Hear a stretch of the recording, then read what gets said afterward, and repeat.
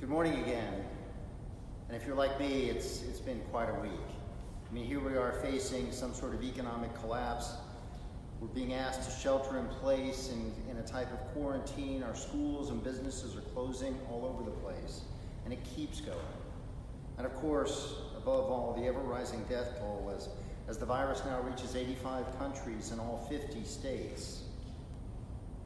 Now, last week, the Reverend Peggy reminded us to know that the Lord is among us, shown to the Israelites in the water bursting from the stone in the desert at Mount Horeb. After a week like we've just had, it may seem even harder to remember that the Lord is among us. The temptation is to complain like the desert-bound Israelites and yearn for the empty comforts of a long-ago Egypt that maybe probably just exists in our minds. But then the lectionary delivers us our beloved 23rd Psalm. As I wrote about this week, it was a God-given gift. It comes like a beacon in the darkness, reminding us that the Lord is indeed among us, and the reward we're offered is so much greater than the water from a stone that quenched the Israelites' thirst. And I thought it worthwhile for us to meditate on this most loved psalm with its 6 short but memorable verses, especially during this time of uncertainty. It may be the salve that many of us need. The Lord is my shepherd, I shall not want. You see, the psalmist is already being delivered even before he begins. God is not a distant deity, but a shepherd, one who watches over his flock. No matter what happens, how dark things may seem, we will be safe. We shall not want. And we're called not to be still in this comfort, but to actively participate in it. He makes me lie down in green pastures. He leads me beside still waters. We're surrounded by the abundance of creation made for us. Green pastures, still waters. You know, my earliest memories of this verse always called to mind a mountain stream coursing through whispering pines into a vast meadow, greens and blues and the bright sun making everything sparkle. Just the kind of scene that we might find here in Arkansas, should the sun ever decide to break through the clouds again. But we're not just physically quenched by God's abundance. We're then told, He restores my soul. God reaches into the very depths of our being and doesn't just heal us, but restores us, returns us to our mint condition, makes us complete as we were at the beginning of creation, before all this messiness began. Even though I walk through the darkest valley, I fear no evil, for you are with me, your rod and staff, they comfort me. God isn't just with us in the good times, nor is God in always good times God, whom we expect to wash away all our pain. No, God is with us even in the darkness. And because of this, we have nothing to fear. In a conversation with Brett Hardison this week, he reminded me of a science fiction fantasy book that went all the way back to my teens. The book is called Dune. It's by the writer Frank Herbert. And it was, for my time, part of the nerd starter pack, along with The Lord of the Rings and The Chronicles of Narnia, that for my awkward teenage boy in the 70s was what I really needed to return to.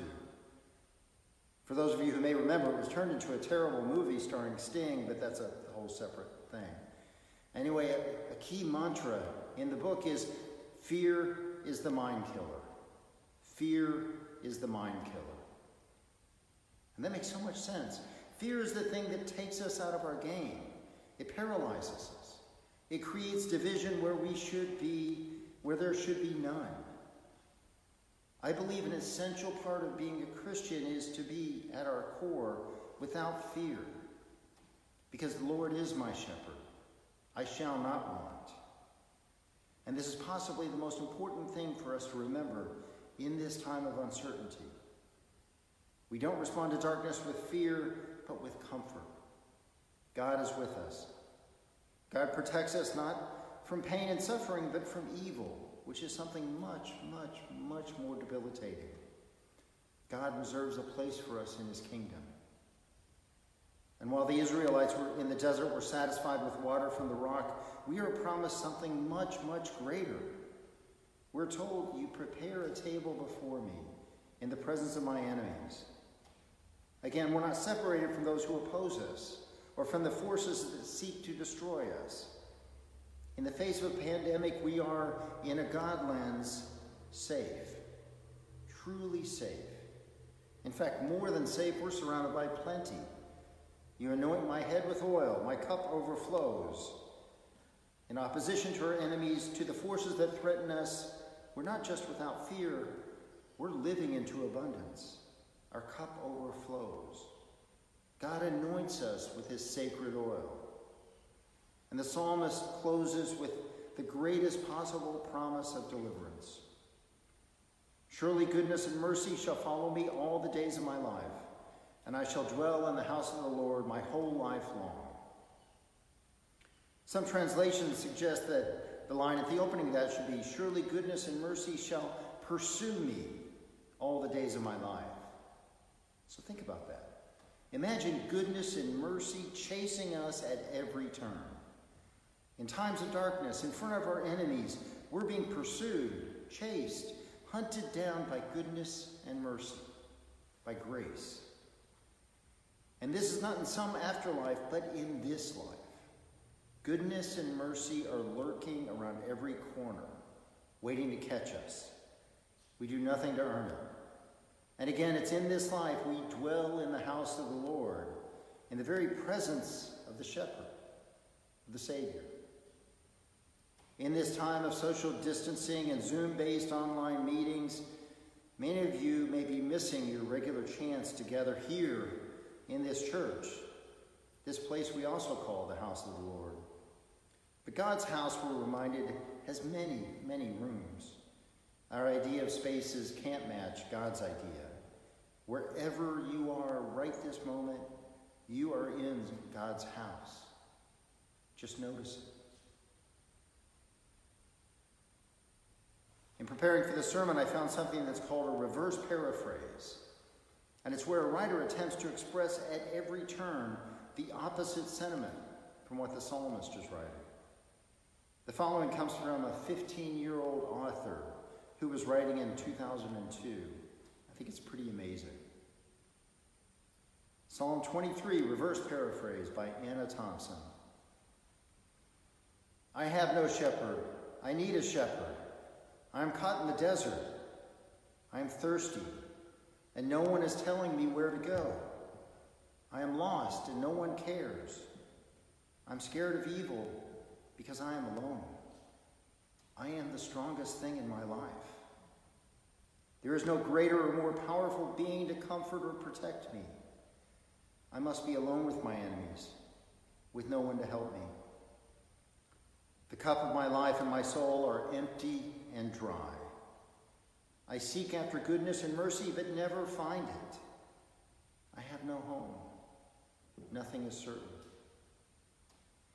Now, how often do we find ourselves wanting to live into the hopefulness of Psalm 23 while letting our feelings here revert to the pain and loneliness of this reverse paraphrase? Is the Lord my shepherd, I shall not want? Or do I need a shepherd, any shepherd? Even though I walk through the darkest valley, I fear no evil. Or do I fear evil because I think I'm alone? Does your rod and staff comfort me, or because there's nothing more powerful to comfort and protect me, I have to protect myself? Goodness and mercy shall pursue me all the days of my life. But will they? Do I have a home, or will I dwell in the house of the Lord? What do we say versus what we truly feel down here, especially in these moments of uncertainty? So I invite us all, in the midst of so much fear and concern, to try to really live into the promise of Psalm 23. Not just as words, but as the purpose, the mission, the very way of our lives. There couldn't have been a better time for the lectionary and for God to offer us the beloved Psalm 23. It is the perfect salve for uncertain times. As more happens over the coming weeks, I urge you to keep Psalm 23 close by. Let its words of reassurance and strength and comfort wash over you. Let it take our fears away. Deep in our essence, we believe, we know that in God's world, we have nothing to fear, and we are surrounded by lakes and forests and streams of comfort and tranquility. Our cups runneth over. Amen.